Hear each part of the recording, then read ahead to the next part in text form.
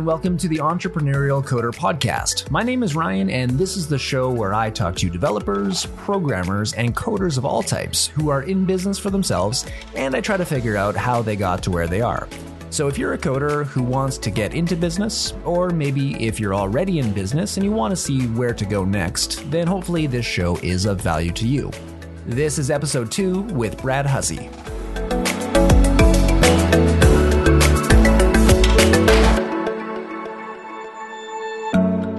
My guest today is Brad Hussey, a web developer by trade. Brad is an entrepreneur and educator who lives in southern Alberta with his wife and 2 children. He teaches people how to get their start in the world of web design and has helped hundreds of thousands of students learn how to design and code beautiful websites. Brad's mission is to teach aspiring entrepreneurs how to start a business they are passionate about, one that achieves freedom and abundance for themselves and their families, and he does this through his training programs at freelancingfreedom.com. Brad, welcome to the show. Thank you so much, Ryan. Pleasure to be here. So you and I have known each other for a while, which I think is something that's very cool. Unbeknownst to many people that you and I both know, we actually grew up together in the same town. We grew up in Northern Canada, and we even went to the same high school together. We didn't hang out so much in high school, but here we are years later, both doing things in a similar space, developing websites, selling our services to clients, and also releasing courses. So I think it's very cool that you and I have sort of found each other after the fact here, after high school.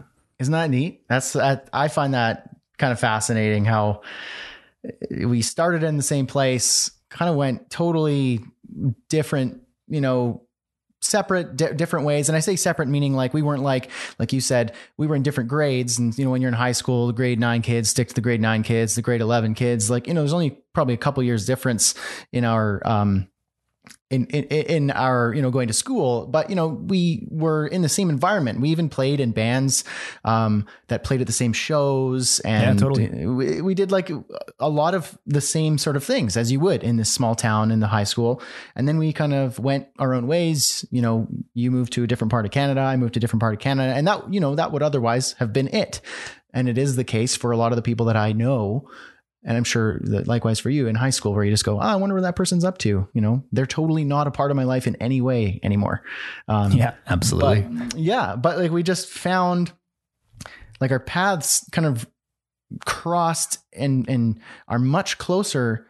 The journeys are very similar in so many ways that it was kind of shocking when we go, whoa, we're kind of doing the same thing. Whoa, we're doing a lot of the same thing.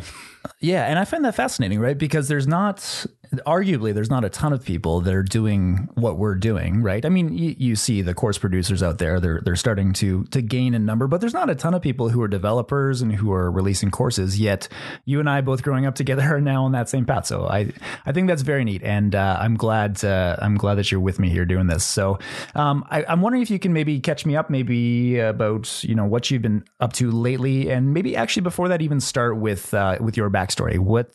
How did you get into programming? How'd you get into being a developer?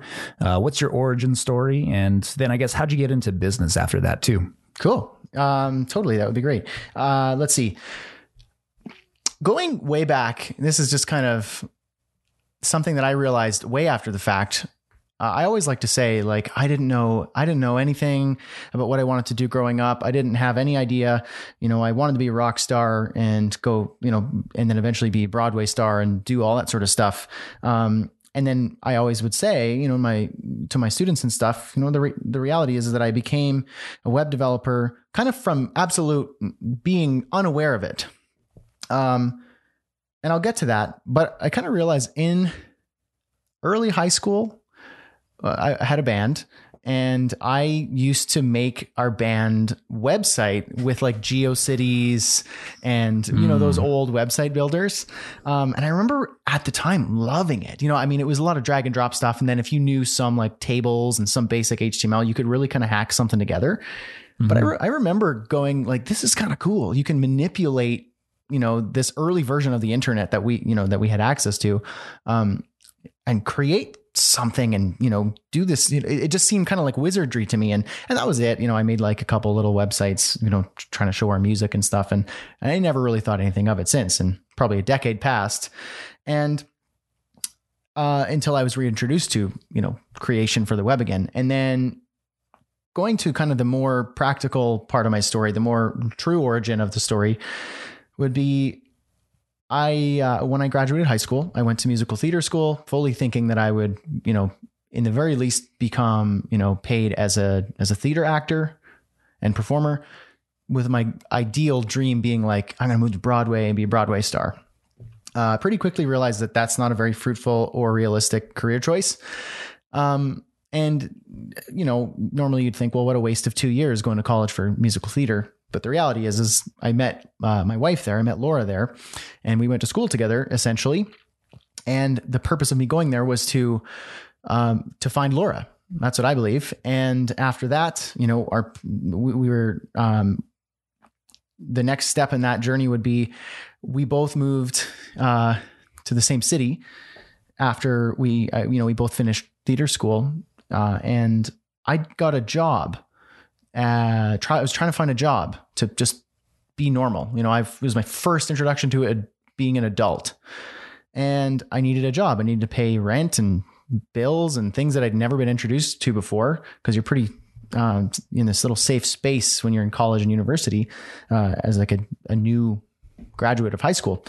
And to get to the point here, I quickly realized I have no hireable skills. I'm totally this. What do I have to offer, and what do I like? Was it just kind of any job that you were looking for? What wasn't anything in particular, any sort of field, just whoever's hiring, and whatever a job I could get, whatever I could get to pay bills.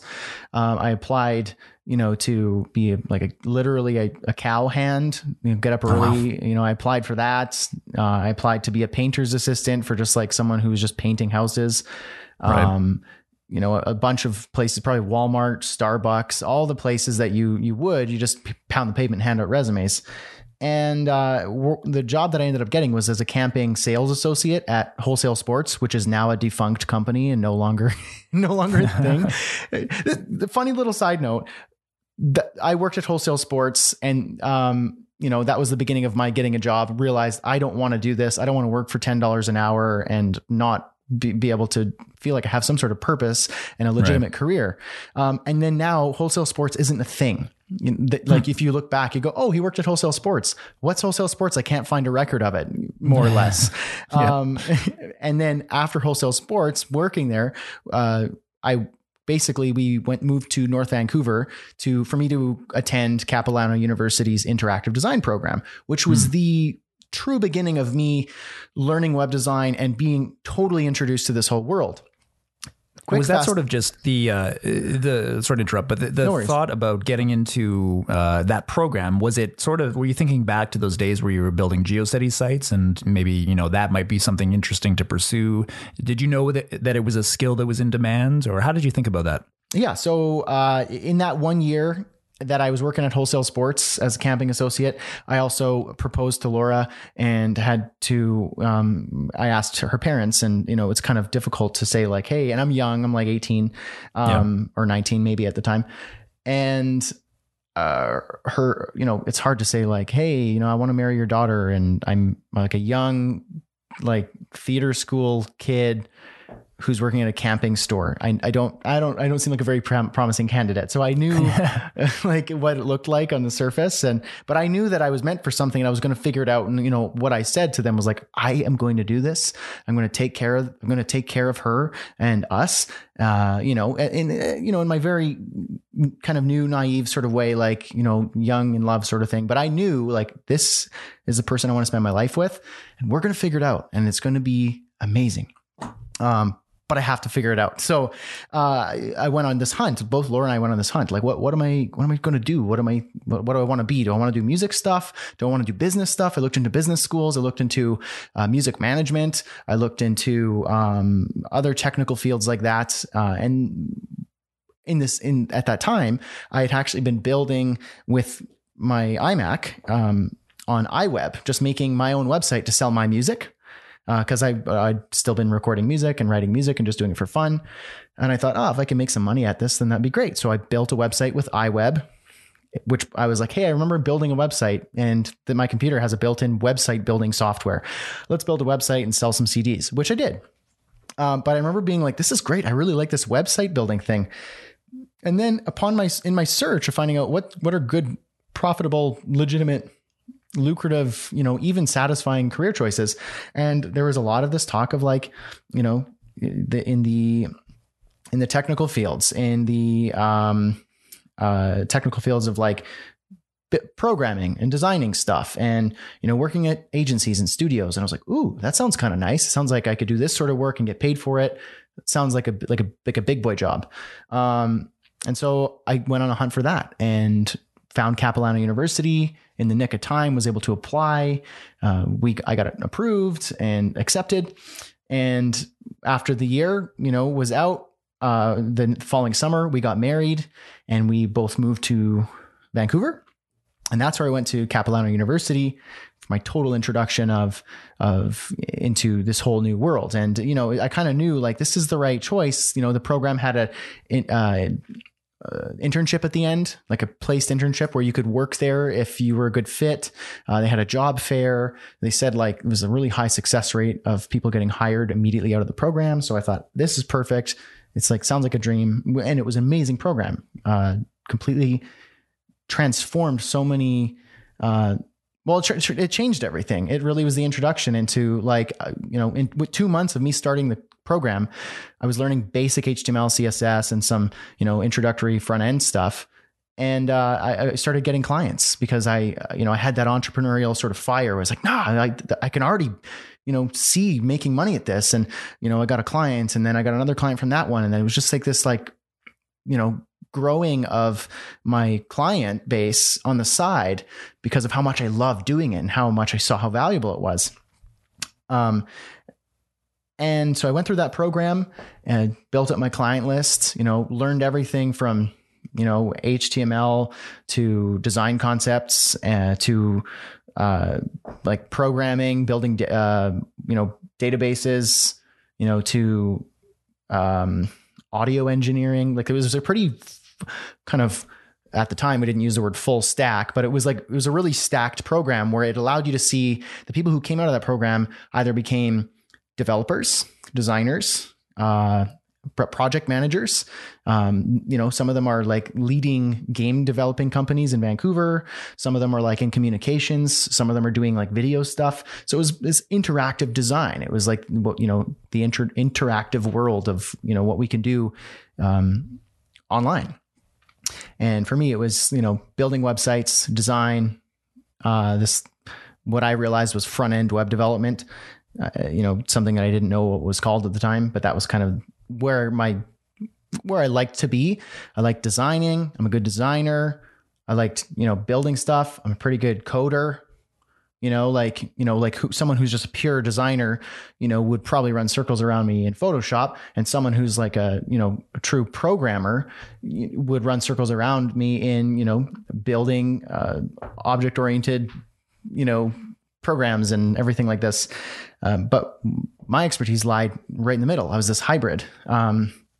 And I was able to get clients building sites.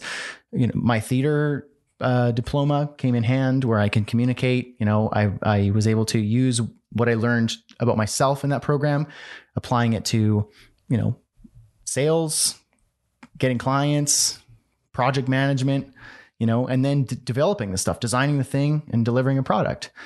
And that's something that grew on the side.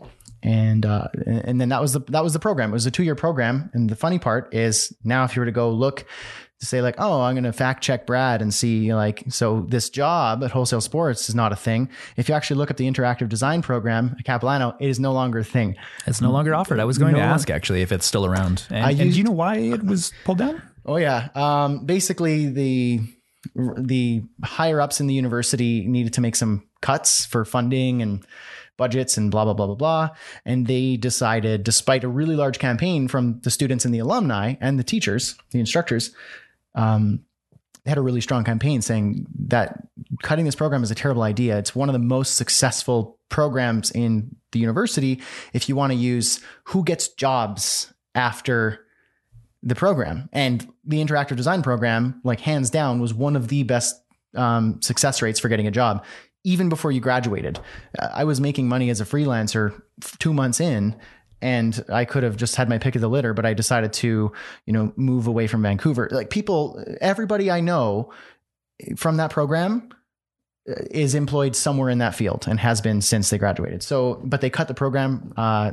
They eliminated it. People who were in the program are still in connections and there's a pretty strong network of people, but it was pretty sad because I thought, man, this program really changed the entire trajectory of my future. And I can't even refer people to it. So I couldn't say which kind of brings me to, I started freelancing. I went and did a job for a year at a studio as a front end developer. But you had been, even since your studies, you were freelancing sort of on the side. Freelancing on the side, getting clients here and there, and then word of mouth and just kind of letting that grow naturally, organically. And then I started working at a studio. I got hired as a front end developer in Calgary, building cool projects. I talk about this in my story quite a bit. People tend to know this part where it's a cool job, cool people. We did cool things. We drank beer. We made lattes. We had this big fancy Italian espresso machine. We played foosball. We had a really good kind of vibe amongst the people working there. But I just kind of realized that it wasn't for me. There were a number of red flags that for me, it was, it's not what I want to be doing. I'm dedicating so much of my time. Out of curiosity, if you don't mind sharing, what would some of those flags be? What were the signs that it wasn't meant to be for you? Mm-hmm. Okay. So there was a couple of things for me early on where, on the surface, it seemed really friendly and awesome. And this isn't me trying to attack specifically this one place. I don't want to do that because I still know and I'm friendly with the people I work with and the bosses and I try to see them when I can. But it's more so the working at a startup, at an agency in the tech and design industry, kind of in general, where your environment is it's a cool space. They try and make it cool, it's really like office perks, cool, sort of like foosball table. Yeah. Millennial snacks, friendly, if you want to use that as to kind of drum up an image. And all the things were cool, but because everything was really cool, it was easy to just, work too long, do you mind just sticking around for another couple hours? We have this really sick project coming up. And I need you to just put in a little bit of time. Maybe we could talk about, later on down the line, we could talk about a raise and increasing your, getting your pay up there and getting your responsibility up. And you're like, oh man, this sounds cool. I'm needed here. And it's a cool environment. And I can't say no. Maybe I'll stick around. We get free pizza and beer after. Sweet. And so that kind of just I started to feel stretched more and more and more. And then it came at the expense of, being at home and seeing my wife. And that was one thing. But then when I started burning out and going, man, this is draining me and I like this job, but I'm feeling so burnt out. I need a break, maybe because it's such a relaxed environment. Maybe I can ask for, a long weekend. I'll ask for a flex day. That was a thing that I was told about. There's flex days. You work in 5 hours, we'll throw you a Friday. So I was like, can you mind throwing me Friday? More or less words, trying to use the same kind of lingo and intention. And it was like, oh, no, that's asking a lot of us. No, thanks. So I went, oh, maybe this is just something that I see on the surface, but really it's not what it is I thought it was. And that was continually a problem. I had booked a vacation, your 2-week vacation that you get once a year when you work as an employee. It's, legally you're required to take that time off and you're supposed to be, even me booking that when I notified them of the dates, I was penalized for it. Because they said they didn't know, but I had a record of letting them know. It was just kind of a mess. And it really kind of weighed on me emotionally and mentally. A lot of long hours, a lot of commuting. I didn't like driving the big city traffic where I was seeing accidents always. You're playing a lottery where you're like, one of these days, I'm going to be that car off on the side of the road because of the speed that people are driving, the highway traffic. Everyone's late for work. Everyone's a little stressed, not paying attention. I don't like this. Like, this is like an hour of my time that I don't enjoy, doesn't add any value. I get to my job where I have to spend 10 hours there, and then I have to do another hour back. I get home, I'm exhausted. I have freelance work that I want to do, but I also have to be with my wife and try and wind down before I start the whole thing up again tomorrow. And I don't feel appreciated, feel overworked. I'm not allowed to go on vacations. I get penalized for asking about taking a flex day. And then there was like one day Laura sent me a text and she's like, let's just like, I can't remember exactly, but it was like, let's just get out here. Let's just like escape and move to Hawaii. And in my head, like, it was just kind of a joke. Like, she was just kind of being playful. And I was like, okay, how do we do that? And it planted this like seed that never stopped. Not so much about moving to Hawaii, but freedom in general. Like, this is not how I want. I've been doing this for 6 months at this point, and I already hate it. How do I get the hell out of here and do it myself? And I kind of realized, like, what if I did it myself? Imagine what that would be like. Wow. I could work from home.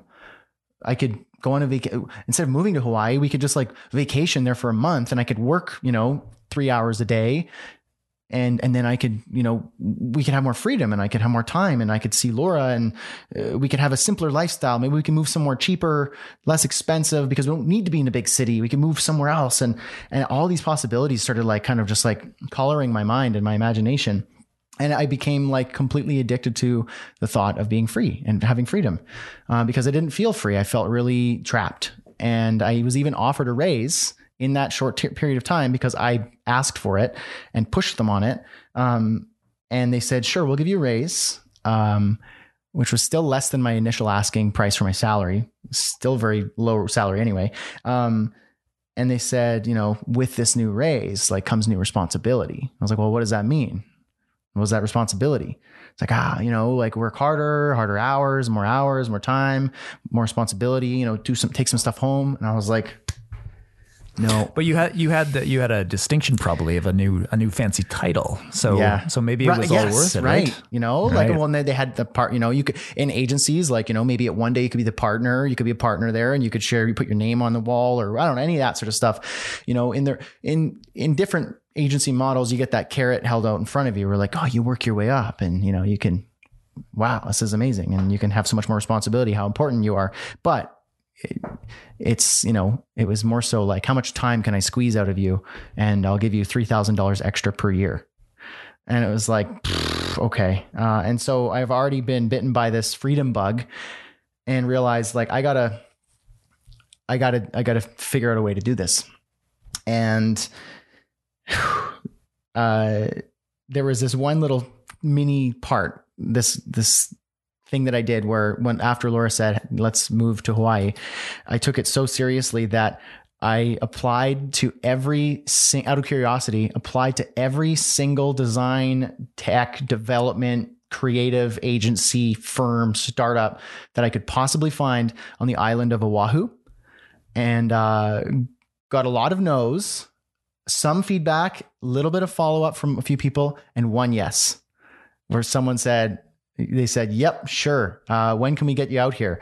And I was like, whoa, wow, that got serious fast. Like, I have a job offer to move out to Hawaii and work there.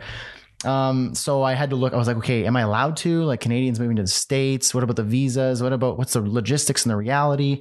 What's the pay and so we really strongly talked about it and considered it for maybe a week. And then I kind of realized, it wasn't, from, long story short, it wasn't going to work out. Someone might say, like, why did you turn down a job in Hawaii? It sounds stupid. In my head, it was, I can live and work in Hawaii and do the same thing I'm doing here, trading all of my time. The reason why you want to go to Hawaii is so you could be on the beach and go surfing. You don't get any of that. You get up, you got to do rush hour traffic. Honolulu traffic is the worst traffic in the United States, next to Los Angeles. Is that right? I didn't know that. Yeah. So terrible traffic, getting to work. You do work the whole day, the more and more responsibility, more and more time. You get home. In Hawaii, they don't have daylight savings time because the sun always sets at the same time every day of the year. So at about 6:30 or so, sun's starting to set. By the time you get home and you want to, like, hit the beach and go surfing, it's going to be 7 o'clock. So tough luck on that. And so you're working for the weekend again, and you're just like now in like, a foreign country, on a beach, but you're looking at everybody else who's just doing the grind. And they're like, this is just an expensive place to me. And now I have a sunburn. And so, so I realized it's not living and working in Hawaii that I want to do. It's the freedom to be able to go to Hawaii on my own terms, or anywhere for that matter, take a day off, go on a road trip, go to, some random small town and go camping, like I want to be able to do that and be there, not work all day and trade the same thing, in a different location. And so basically I said, no, but can you be I can work for you on a contract basis, and I can help you achieve what it is that you would have hired me for in a contract way. And he said, great. Okay. Yeah, let's do it. And so then I had a US client paying me US dollars, and with the conversion rate, you make a little bit extra. And now my client roster is even more important and serious, and I'm getting decent cash from this client. And I go, whoa, I can get clients. I already have a lot. What if I did that? I really think I could do this myself. I got, 5 months to figure out enough clients to go full time and maybe make $2,000 to $3,000 in a month. And I was able to then hustle on that and get more clients, ask for referrals, word of mouth, build up my portfolio. I rebranded. I started Brightside Studios, which is my company name to this day.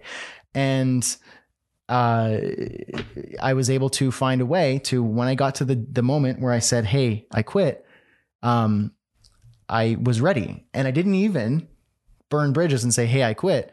It timed out that Laura got pregnant within the time frame that we, had planned to quit. And then we thought, is this a good idea? Or is this a terrible idea? Like, you're pregnant, we're going to have a baby, the beginning of next year. Is this a terrible idea? Of course, some family members thought that it was. But I thought, no, I'm going to use that, because if we're having a baby, I need more responsibility. I need more money. And that means I don't get to be with you anymore, essentially, and now I don't get to be with my baby. And that doesn't sound like acceptable to me. So I thought, this is going to be the reason why I will not fail. Right. And I use that as even more fuel for the fire. Yeah. Well, I was going to say, it sounds like it really lit a fire under you to go to the lengths that you needed to, I suppose, to make sure that you were successful with your clients, right? Yeah, exactly. Talk to me about the actual event of quitting your job. I mean, was it leading up to that too? Was it stressful in your mind? Was it really, like, were you kind of questioning it back and forth with Laura? Like, was it hard to get to that decision, or was it like, once you found out that you could do this, you could have your own client roster and sustain yourself on it? Was it pretty easy? How did that go? I think when I was, okay, the answer to that is yes and no. Meaning I was like not scared at all. And I was totally terrified. The reason why is because the reality of it, when you let yourself go there, you go, what if I fail? What if, like, this, I'm just lucky right now and it's not going to work? What if I, jump and I think I'm going to make it and I just like crash amongst the rocks, like I don't make it out into the nice blue ocean, in my head. But putting yourself, I realized quickly that I'm going to be afraid anyway. I can use the fear to eliminate the fire and the passion and the drive and the persistence, or I can use it to make the fire hotter under my butt so that I have no choice. Like, you go down, you don't make it. So I'm not interested in not making it. So I use that. I really, really use that fear instead of trying to, like, how do I get rid of the fear? I really just used it and kind of jumped into it.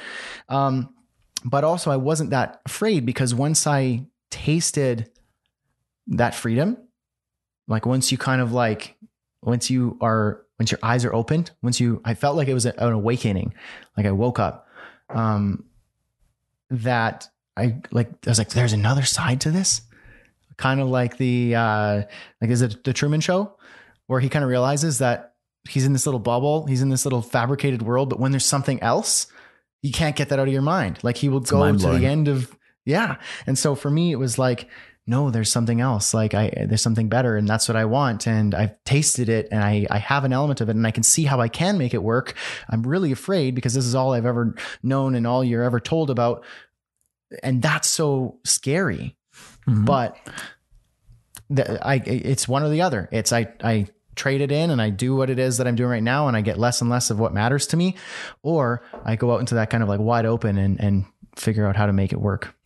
Well, it's so interesting because I think, even though we are, I think getting more and more people are getting acclimatized to this reality that the internet has enabled so many more opportunities than were ever there in the past. It's definitely possible to work for yourself, to, have this freedom that you're talking about. But there's a huge amount of people that don't yet know that, and they don't appreciate it and don't realize it. And it's sad in a lot of ways because there are so many people that are in the same boat that you were, where they're commuting for hours and they're doing a job that they don't like, getting no appreciation at work, when really, the reality for them could be quite different.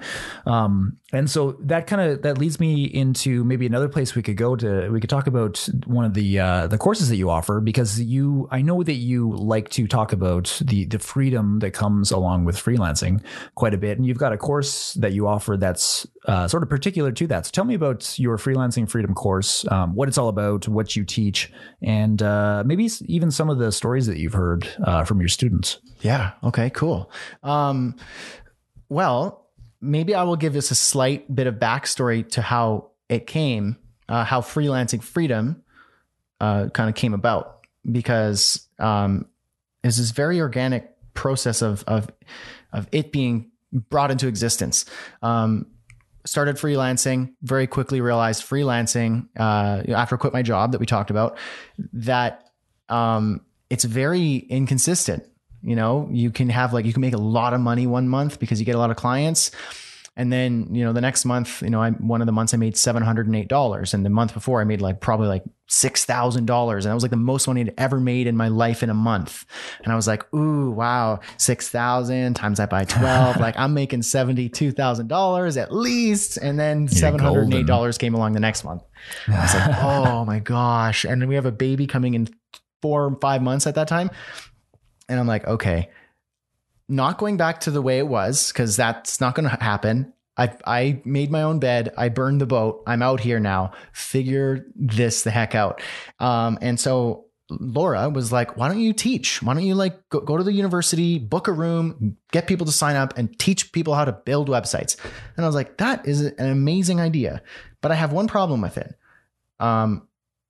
There's a limit to how much I can make with that. This is the entrepreneur mind came out again. And I've had that ever since a kid. How do I make money doing this, selling this? Right. I was a Dickie D selling ice cream. You probably even remember me riding around on the bike at one point.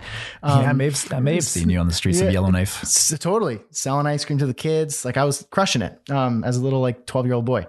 Anyway, moving forward, I was like, if I can get 15, 20 people in there, okay, what's that? If I charge $50 a head, I'm doing the math, doing the numbers, and I go, how do I keep that going? But on top of that, I'm probably going to have to dedicate a lot of time to teaching them each week. And, the time is valuable, time is money, and that's not scalable. And I like the idea of teaching what I know and making money doing that. But I don't think me giving my time exclusively in one area is the right choice. Plus, is the university going to charge me on top of that? Or they're going to say, who are you? You don't have any credentials and we don't have space for you. So I thought, okay, this is the good idea. I got to find a different way to do it. And so very quickly found, I was like, how to do an online course? Is online courses a thing? Found out online courses is a thing. And especially at the time, a pretty quickly growing industry. And udemy.com came up.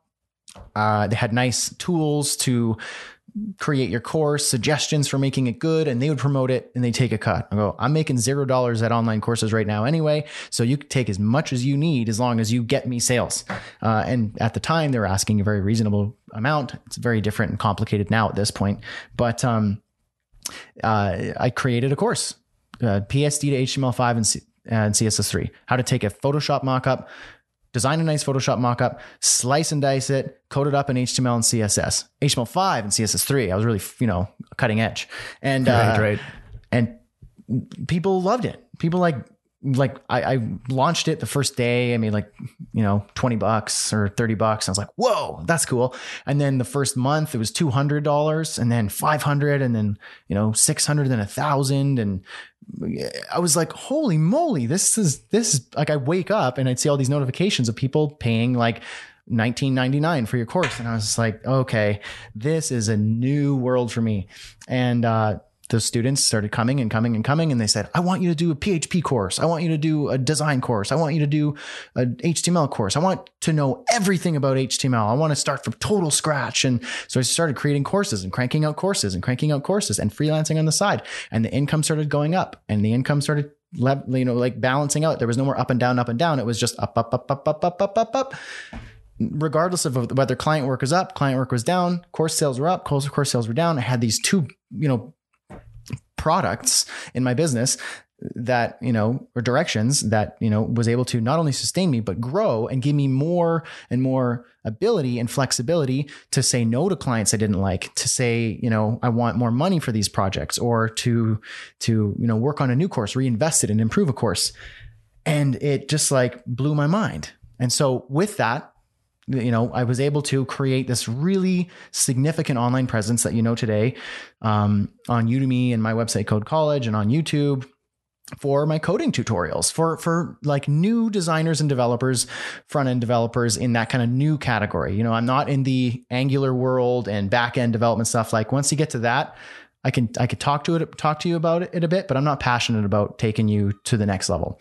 For me, it's that like person who goes, how do I build a website? I'm like, not only am I going to show you how to build a website, I'm going to show you how to like be good at it, make really good stuff, and then get clients at it, not get a job, because I don't think that's not for me. I don't know how to get a job because I didn't keep one for 1 year, but getting clients, like that's like a thing. And more people from learning these, how to code and design. And they said, okay, thanks Brad for teaching me these skills. Now what? Like, do I go get a job? And then my answer to that was like, well, you could, but I don't have advice for you on that. And if I did, I'm not passionate about it. Do your own thing in that camp. But if you want to get clients, I think I can help you with that. And more people said like, how do I get a client? How do I make my own money, carve my own path, do what you did? And I was like, oh, maybe that's like an opportunity for me. Teach what it is that I did. And so Freelancing Freedom came about from the suggestions and discovery and realization of all these students who are designers and developers and creatives wanting to forge their own path. So I created Freelancing Freedom in 2016. So this is like 3 years after me freelancing and doing coding stuff. And I launched it in 2016, early 2016, based on what it is that like creatives and designers and developers wanted to know about getting clients and running a business and keeping that afloat. And that's what it started out as. And I would do traditional launches to my list. I'd grow my list. That's stuff that I learned along the way. How do you sell? How do you create a course? Not on Udemy, do my own thing. So it was a new level of like, this is a new world for me. And, I would launch a couple times a year. It started to grow. It was a valid product and people wanted it. It was solving problems. I get messages from people saying like, I didn't know I was able to do this. Like you've given me not only the confidence and the courage, but like the tools to back it and to get clients, and it's working. And, some people quit their jobs and went full time. Some people would start up their side hustle. And that for me was like, whoa, I didn't know that I could, like, that I had this in me, that I could teach people, not only just like the specific skills, like, how do you code and make stuff? How do you build stuff?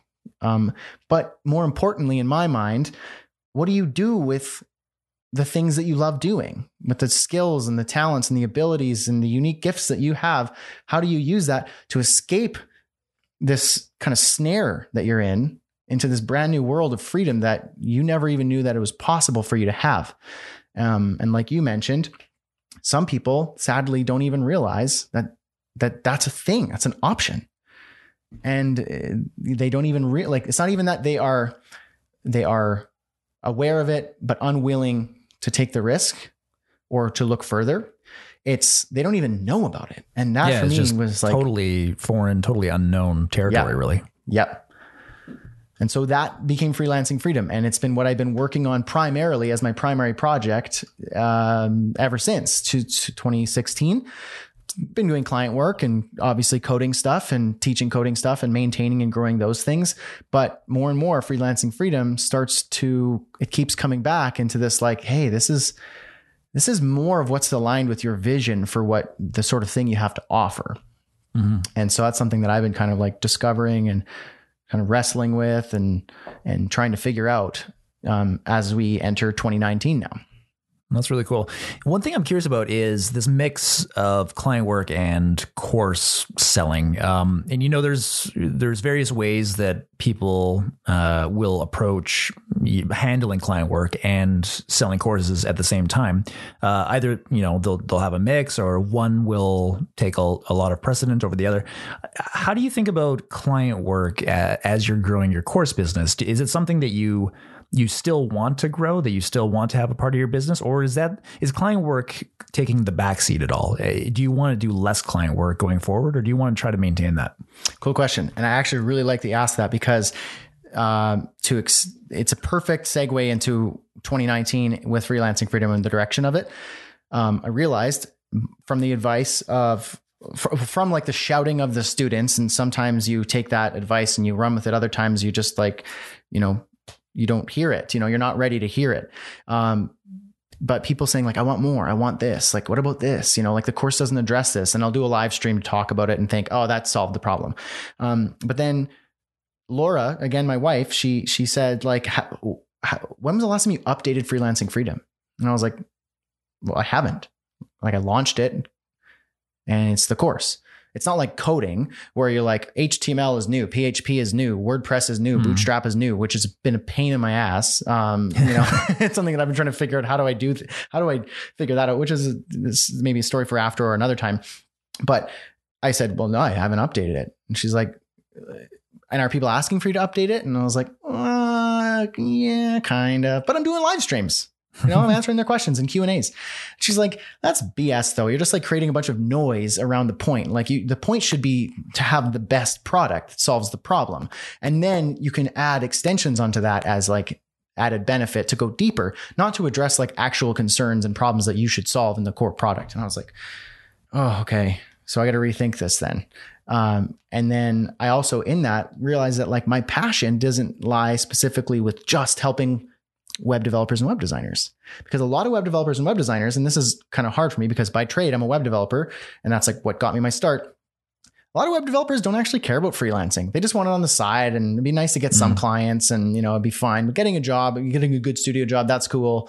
And if I did do client work, it's maybe subcontracted work or agency subcontracted work or maybe there's the odd, not the odd, there's a good amount of web developers who really want to go their own way. But I realized that it's more than just web developers and web designers that I wanted to open their eyes and give them the ability to do this. It was people who had service-based businesses, people who started with client work, and so which brings me to your question, is the goal to like just do client work and get better client work and that's your thing? Or is it to eventually get away from client work and to get into your products and courses? And so this is actually right now, Freelancing Freedom is undergoing like a complete overhaul from total scratch. Like I'm going to the beginning and addressing my own, what do I want this to be? What do I need this to be? What's the problem I'm trying to address? I'm taking my own advice, going, who do I want to serve? How do I want to serve them? What is the outcome that I want to achieve for them? And, how do I get myself there? So I've identified 4 stages of building your own business. That start like building your own service-based business. Now this isn't talking about people who want to like start up and, like a design firm or people who want to like open up a chiropractic practice. It's like people who have clients, and that usually is like consultants. Those are consultants, freelancers, web designers who, build websites. There's an HR, human resources consultant in the course right now in the community. And so I was like, I don't want to just like say like, how do you get web design clients, and that be it? Cause I have more than that, And so the 4 stages that I've identified, and that I'm working with for the course and lineup of courses for 2019 for Freelancing Freedom to address each of these. So the first stage is the very beginning. It's launching your business, launching your service-based business, getting started. It's like where I was, getting started from the scratch. How do you get clients? How does it even work? What's the deal? Like what should my business be? And like all of the questions, all the total introductory, foundational, and not like, this isn't probably some of the hardest stuff. Stage 1, you think like, oh, that's for like the beginners and the babies. Like, no, this is actually probably the hardest versus stage 4, which I'll get to. Cause you're starting from zero, going from, what they say with, cause you have, a kid. Do you have two now? Or no, I've got one. Yeah. Okay. I've got one. Okay. Yep. Okay. They say going from 0 to 1 kids is like the biggest transformation. You go from not being a parent to being a parent and everything that good and bad that comes with that. So it's like this transformation. Then that's a big, a lot of people are afraid to have kids or don't want to have kids or defer having kids. Like we get it. And like, I'm sure you get it when you go, like now's not the good time, or maybe I don't want to, or maybe I don't want to yet. There's a lot of fear around it. And then you think like you have a kid going from 1 to 2, you're like, oh, I kind of got this. Well, you got the principles of parenting, but going from 1 to 2, you're now doubling. So it's not as hard as going from 0 to 1. That's, I think, the hardest. But going from 1 to 2, you're now doubling what's there with some experience. And then people say who have like 3 kids and 4 kids and 5 kids and beyond, they're like, after that, like it's like it becomes exponentially easier. The oldest kid starts helping the youngest kid. And so they just let the kids take over. Exactly. And so in this, it's going from 0 to 1, it's not like, stage 1 launching your business is like, for the beginners. It's actually I think the hardest. Cause you're going from 0 to 1. And so that's what I'm working on. I've written most of the content for it right now. I'm about to, start validating it, maybe even pre-launching it and kind of really getting that out there now. Stage 2 is called, I have it on my board, systemize your business. So stage 1 is launch your business. Stage 2 is systemizing your business. And that's, okay, I got a business. I got some clients, I'm probably doing this part-time, a side hustle, or I'm kind of thinking about going full-time. But I don't have order to this. There's no real structure to this. I don't have any plan. It's just kind of like word of mouth and whatever happens. Systemizing is creating structure and predictability and optimizing. At stage 1, you're not fully booked. And in fact, you're probably booking a mishmash of different clients of all different types, and you have no idea what you're making next month.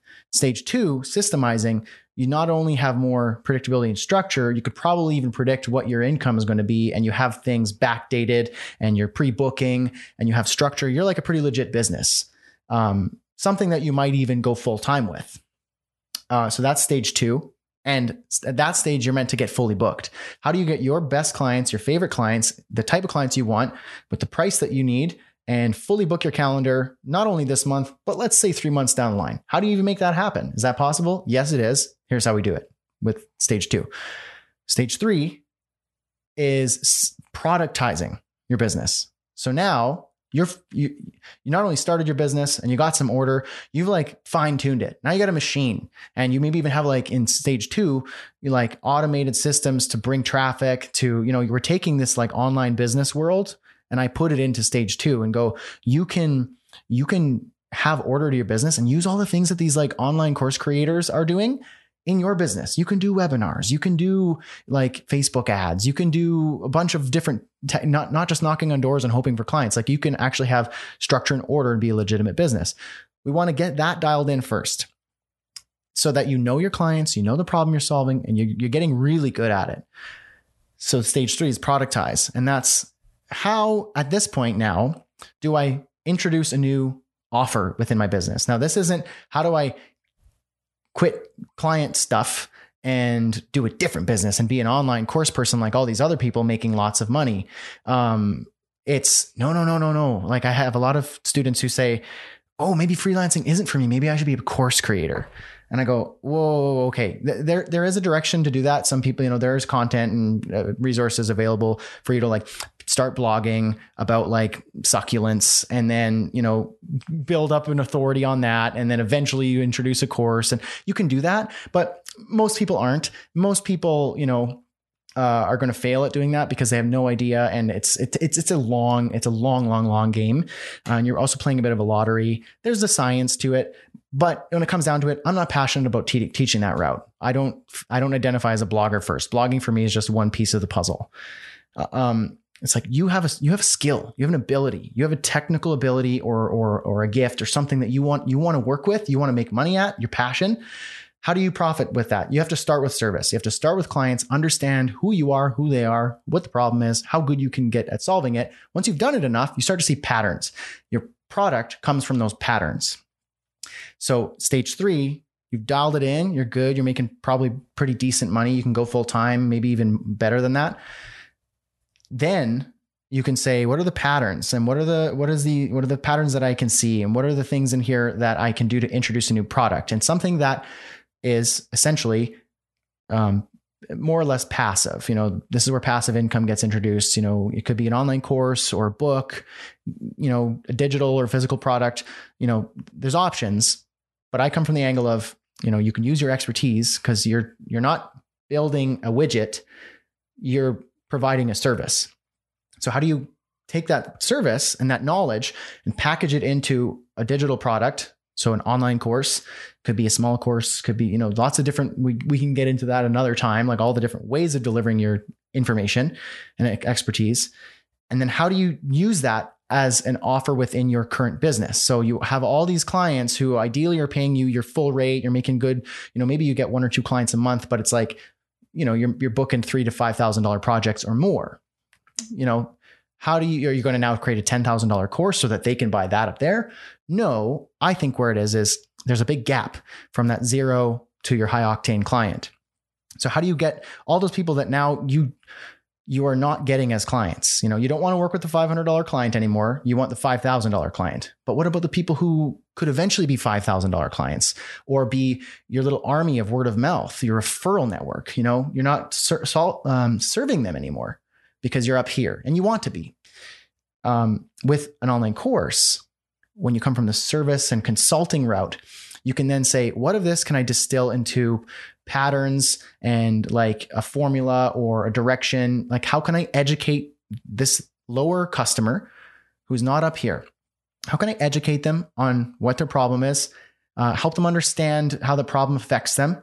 And how can I take them through a journey to help relieve the problem or solve the problem, and give them the tools and the ability to do it themselves, maybe to find the right person to help them, like educate them, whatever your course is. It could be a bunch of different things. If you're an SEO person, you could teach your students how to do SEO for their business, for their dentist practice, for their, whatever your niche is. If you're a brand identity consultant, you want to teach them how to understand what brand is and the value of hiring a professional, what to look out for, red flags, lots of things like this. The content varies as much as the person's personality and their niche and what they do. But now you're in this market of people who can't hire you anymore, and you don't want to work with them and they can't hire you, and you can serve them automatically by saying, I can help you, and it only costs $200, $100, $500, whatever positioning you're using.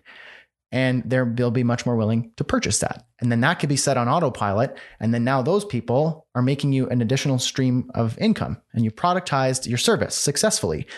The more that grows, the more those people can turn into your flagship consulting clients. And then the more this grows, your passive, your course, your product, the less you need to do client work. And you can just do either really high ticket consulting where you say like, yeah, I'll help you, it's going to be 10 grand, or I'm going to say no to most projects except for the ones that like really, really bring me joy. Because this is paying the bills, and this is like beginning to be like more like a passion project, and not to make it seem like, oh, now this doesn't matter, because now it really is like important. So if someone wants your expertise, you say no to most stuff, and you just get to work with the people who you want, and you want to transform with your consulting and your service. and you can work on bigger projects then, higher budgets, you work with higher octane clients, so that starts to naturally grow.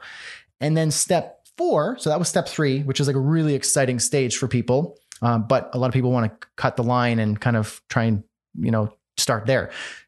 You need to know who you are, who your client is. You need to start from step 1. And you might move through them quickly, but you need to start there. And step 4, I call elevate your business. And that's taking that stage 3 and elevating it to all new level.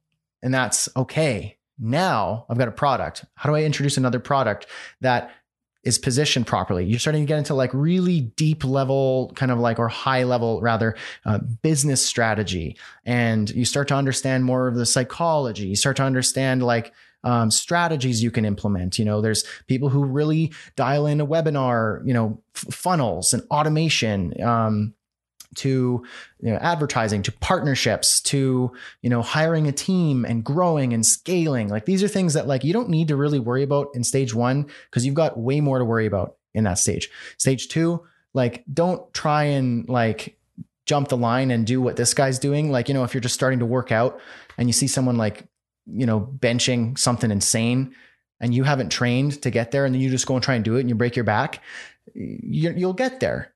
But you got to go through the stages to train yourself, to get yourself to like high operating ability so that when you get to stage 3 and then ultimately stage 4, you can then say, okay, not only do I have a business, I have a parts of it that's running automatically. I have good clients that I know who they are. I've got it dialed in, and I like that. Like you're mint. How do you then take that to the next level?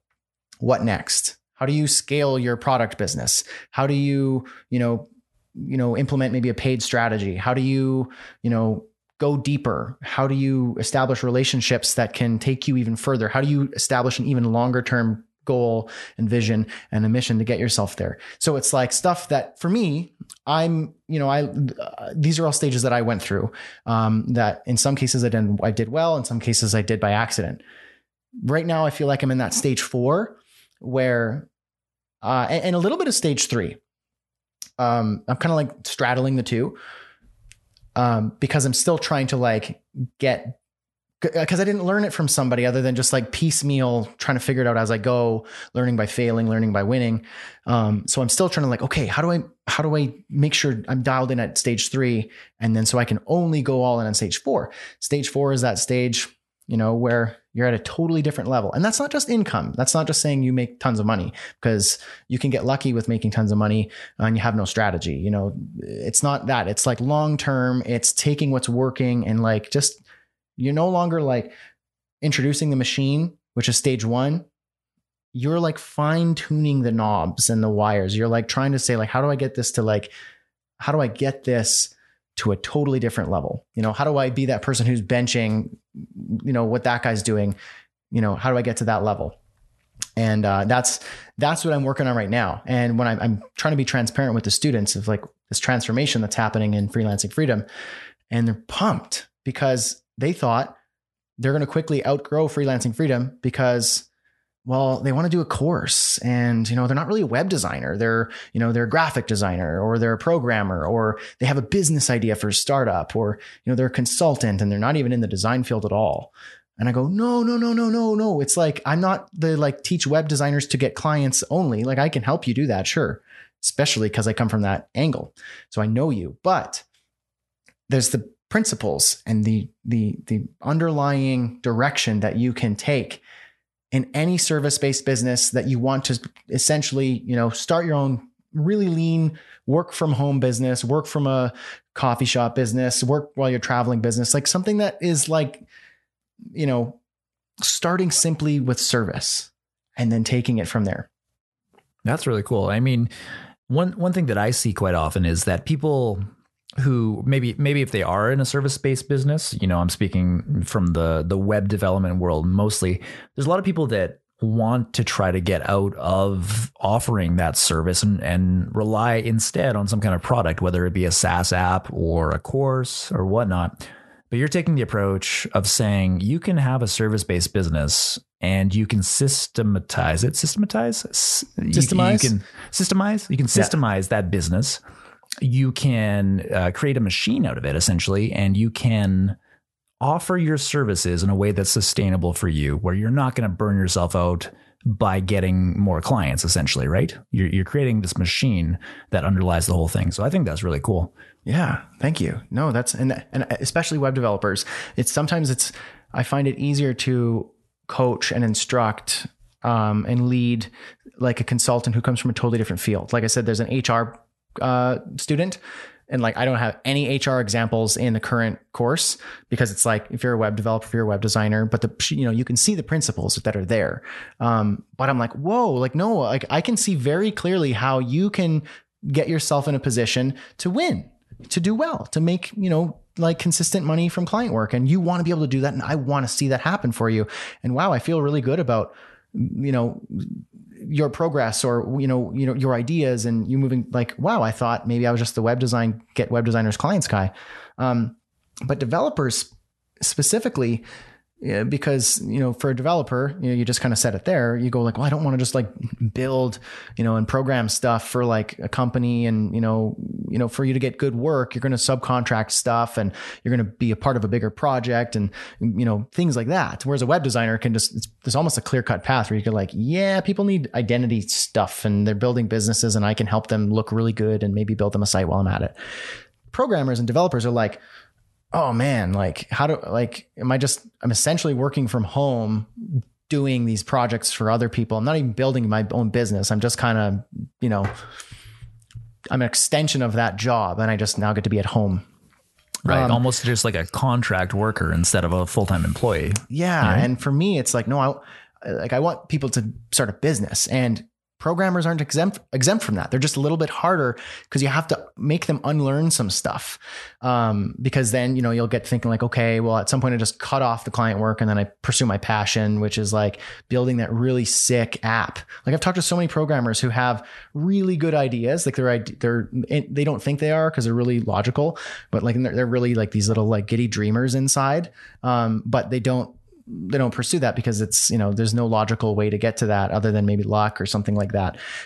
So they have these really good ideas, worked out in their head. Like I remember years ago, I had a friend who almost basically told me word for word his idea for what is essentially Uber today.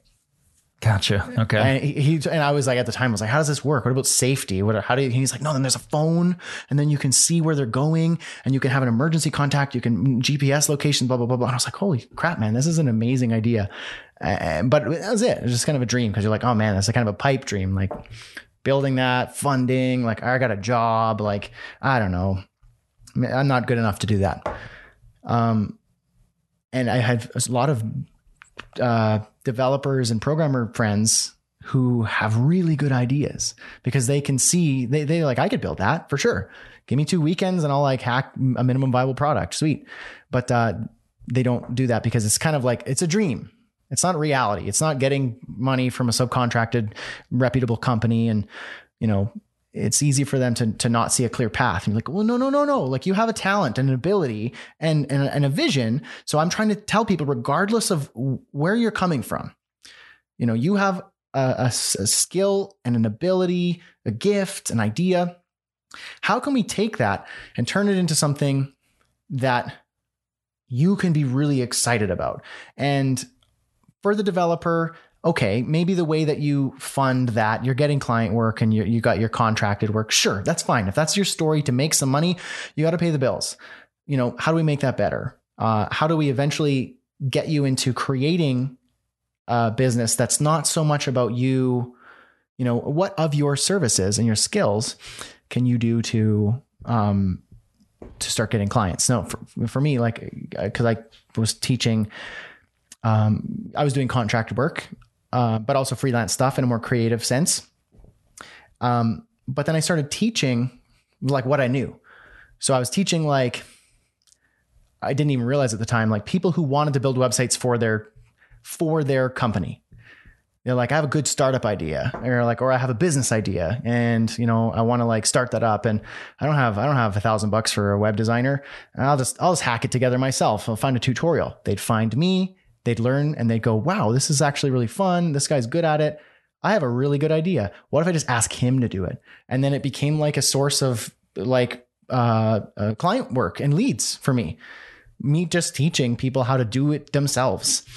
And so there's lots of creative ways where you could use your talents and gifts and abilities to get client work and to, optimize that and to use that to fund other parts of your business. It's not so much this cut and dry, do this until I don't need to, and then throw that away and then do this. And then it's just, that's very fragmented, and you don't want to do that. You want to have it be a part of this whole piece. And a lot of web developers need to unlearn kind of their mindset of, how do I build a business programming things? Like, okay, you're going from like, okay. And then they ask like, what programming languages do I need to learn? Teach me details, teach things. me that, teach me. And I'm like, oh, okay. Whoa.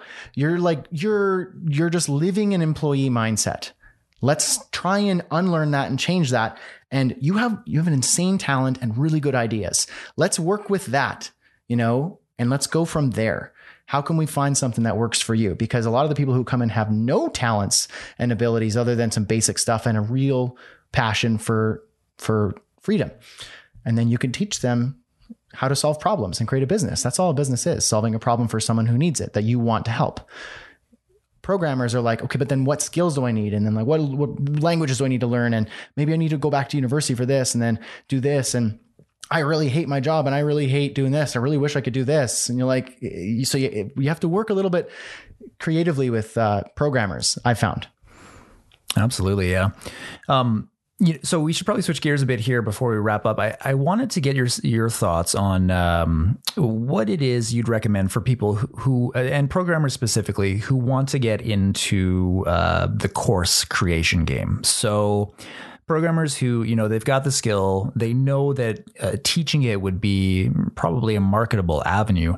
What would you recommend in 2019 is a good way for them to get started? I know that you've done a lot with Udemy. I'd love to hear your thoughts on Udemy, where it's at today, what you think of it. And then I guess what's the best way for a programmer to get started selling courses? Yeah. Well, I guess it depends on first of all, knowing what it is that you want to teach. Do you just want to teach a programming language? Do you want to teach a certain avenue of programming languages? Do you want to teach how to do something specific with a programming language where it's not so much the programming language itself that you're teaching, it's it's what you are creating, the end goal, the product or whatever is the primary point of the course. And then the programming language just happens to be the vehicle in which you use to create it. Maybe it's not even a programming thing at all, but you use your programming ability to get yourself, to help yourself out. So there's lots of different ways you could do it. For me, I just basically taught what I know. That's the one of the principles of ConvertKit. Teach everything you know. And for me, it was just, okay, I want to teach people to design really nice websites. Programmers aren't good designers. How do I teach them how to be better designers? Designers suck at coding. How do I get them to get on board? And so for me, it was I was a front end developer and I was like, hey, designers don't have to be dum-dums in the eyes of the programmer. And the programmer doesn't have to be this totally logical, uncreative doofus to the designer who doesn't get it. You could be both. And so I was teaching what I knew. How do you do that? How do you design something and how do you code it?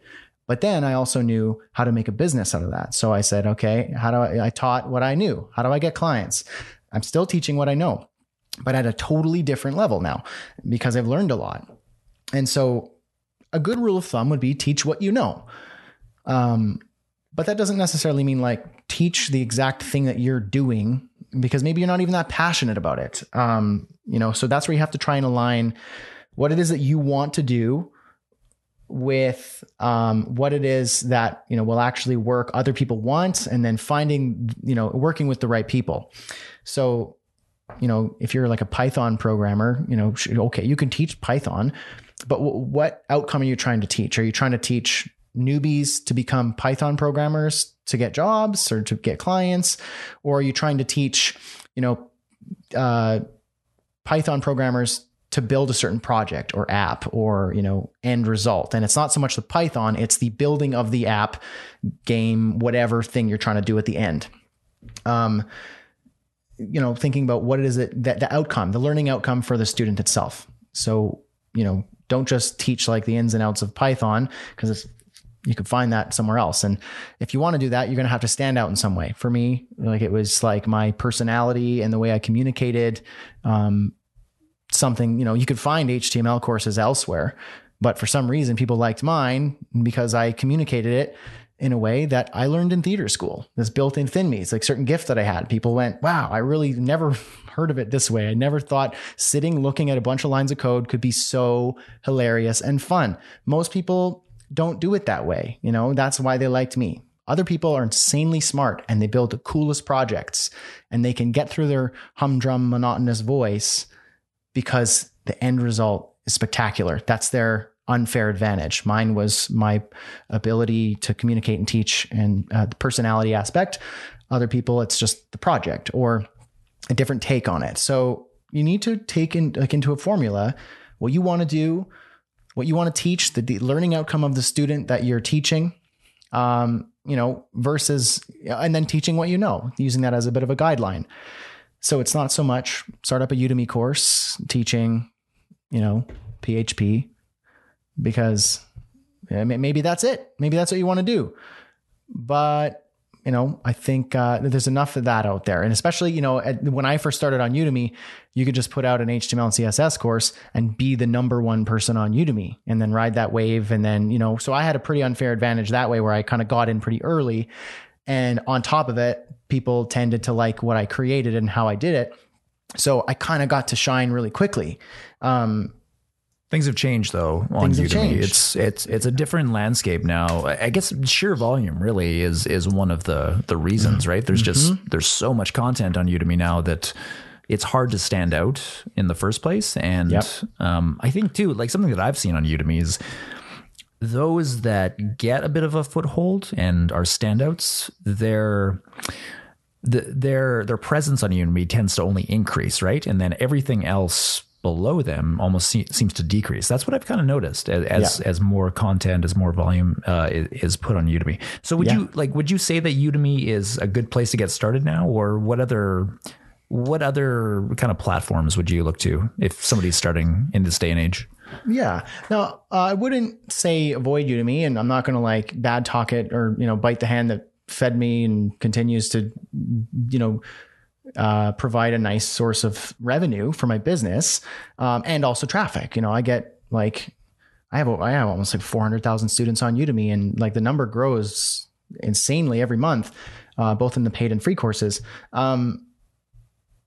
So I'm not going to say it's a bad option, but I also know that I'm in a little bit of a unique position. I'm kind of one of those, like the algorithm and the people at the time saw like, ooh, a bit of a rising star. People are interested in this. The traffic is finding its way there. Let's bump that one up because it makes them more money too. So, you're playing with a search engine as well.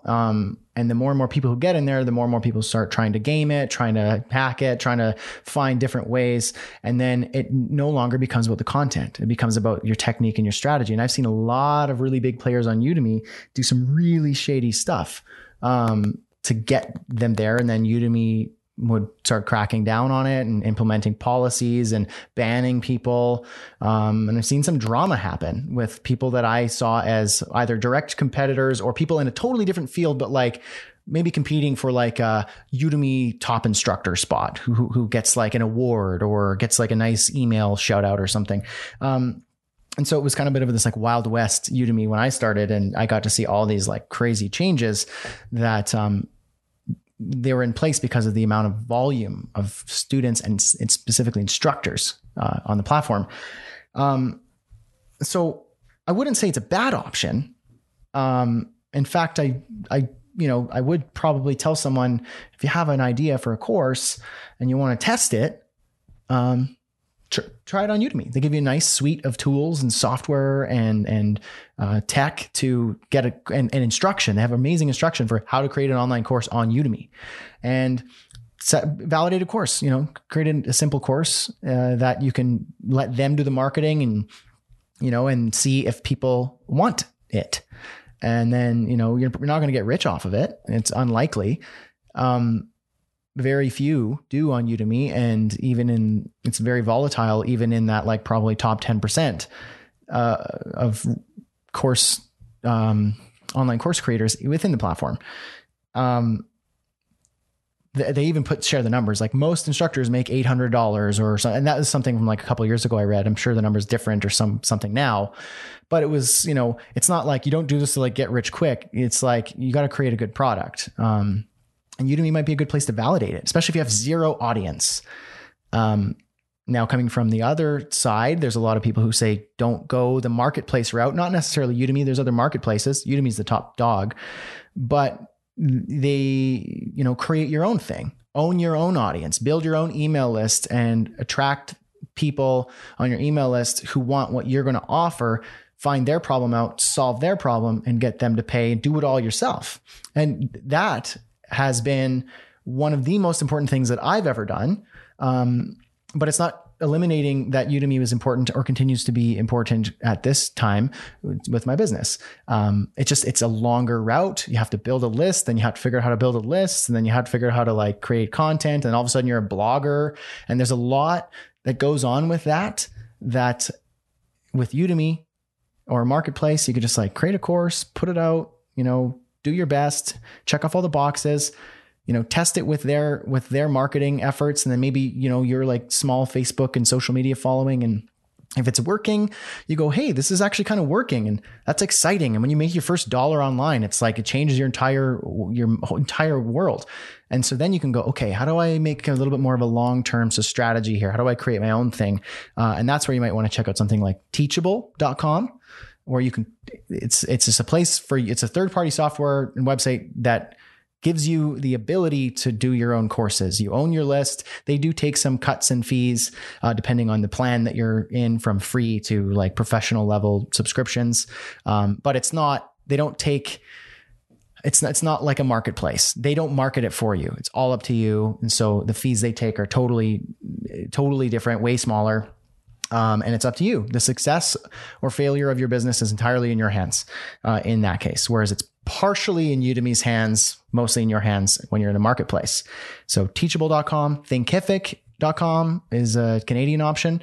For anyone who's like, wants to try out, they're direct competitors and both have really good pros and cons. I happen to be with Teachable because I have been from the very beginning. But I do appreciate what Thinkific does. And, sometimes I'm tempted to like try them out, and just kind of like go around. But there's a lots of different platforms that and software and websites that allow you to do that. But, building your list, something like ConvertKit, even MailChimp, if you want to go really small and simple. There's Teachable, Thinkific, and then once you get in that world, it all starts revealing itself to you. You start to find the people who are doing it well. You start to learn about Facebook ads. You start to learn about funnels. You start to learn about this stuff, and you don't have to know it all at once. You just kind of get started. And that's what I would think. It sounds almost like Udemy is a good way to get your feet wet without a lot of upfront legwork on your own part, right? Without having to figure out the whole system, the whole game ahead of time. Without knowing those pieces, Udemy is a good way to taste, what you might be getting into if you want to do it on a more full-time basis. So that's great. I think this is probably a good point to start wrapping up. Brad, is there anything you want to plug before we go? Anything you'd like to promote? Well, like I kind of mentioned, like my main project, my main focus for this year, my mission is to kind of really focus on freelancing freedom. So there's going to be some big changes. So at the time of recording versus the time you publish this and the time someone might hear it, it could be very different, from what it is happening right now. But freelancingfreedom.com is kind of my main project. And it's, as you kind of heard, it's the place where I'm going to help you, take what it is, earn a living and supporting your family and your lifestyle, doing what you love by starting a business and starting with service and working your way up into creating something really meaningful. It provides purpose, freedom, because that's the point. And that's what I'm working on. So freelancingfreedom.com is my main project. There's free courses and stuff happening there. That's my main project. Otherwise, bradhussey.ca. That's where you can that's my hub. That's where you can find out any of the latest news or posts or ideas, webinars. That's where everything happens. bradhussey.ca. Freelancingfreedom.com is my main project. Very cool. And we will link all of that up in the show notes. If people want to get in touch with you, what's the best way to reach out to you? Best way, brad@bradhussey.ca would probably be the best. I have a contact form on my site if you forget. But yeah, brad@bradhussey.ca. That'll send an email. Either myself or a team member of mine will get back to you, depending on what it's about. Very cool. All right. Well, Brad, it's been really good catching up with you. I wish you all the best this year with Freelancing Freedom. I'm really excited to see where that takes you to. So thanks so much for being on the show. We'll catch you later. Thank you so much, Ryan.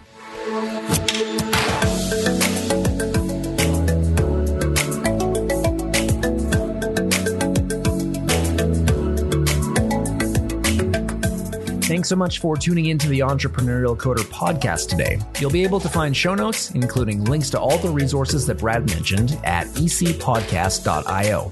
If you've got any feedback about the show, if you'd like to suggest a future guest, or if you just want to say hi, I'd love to hear from you.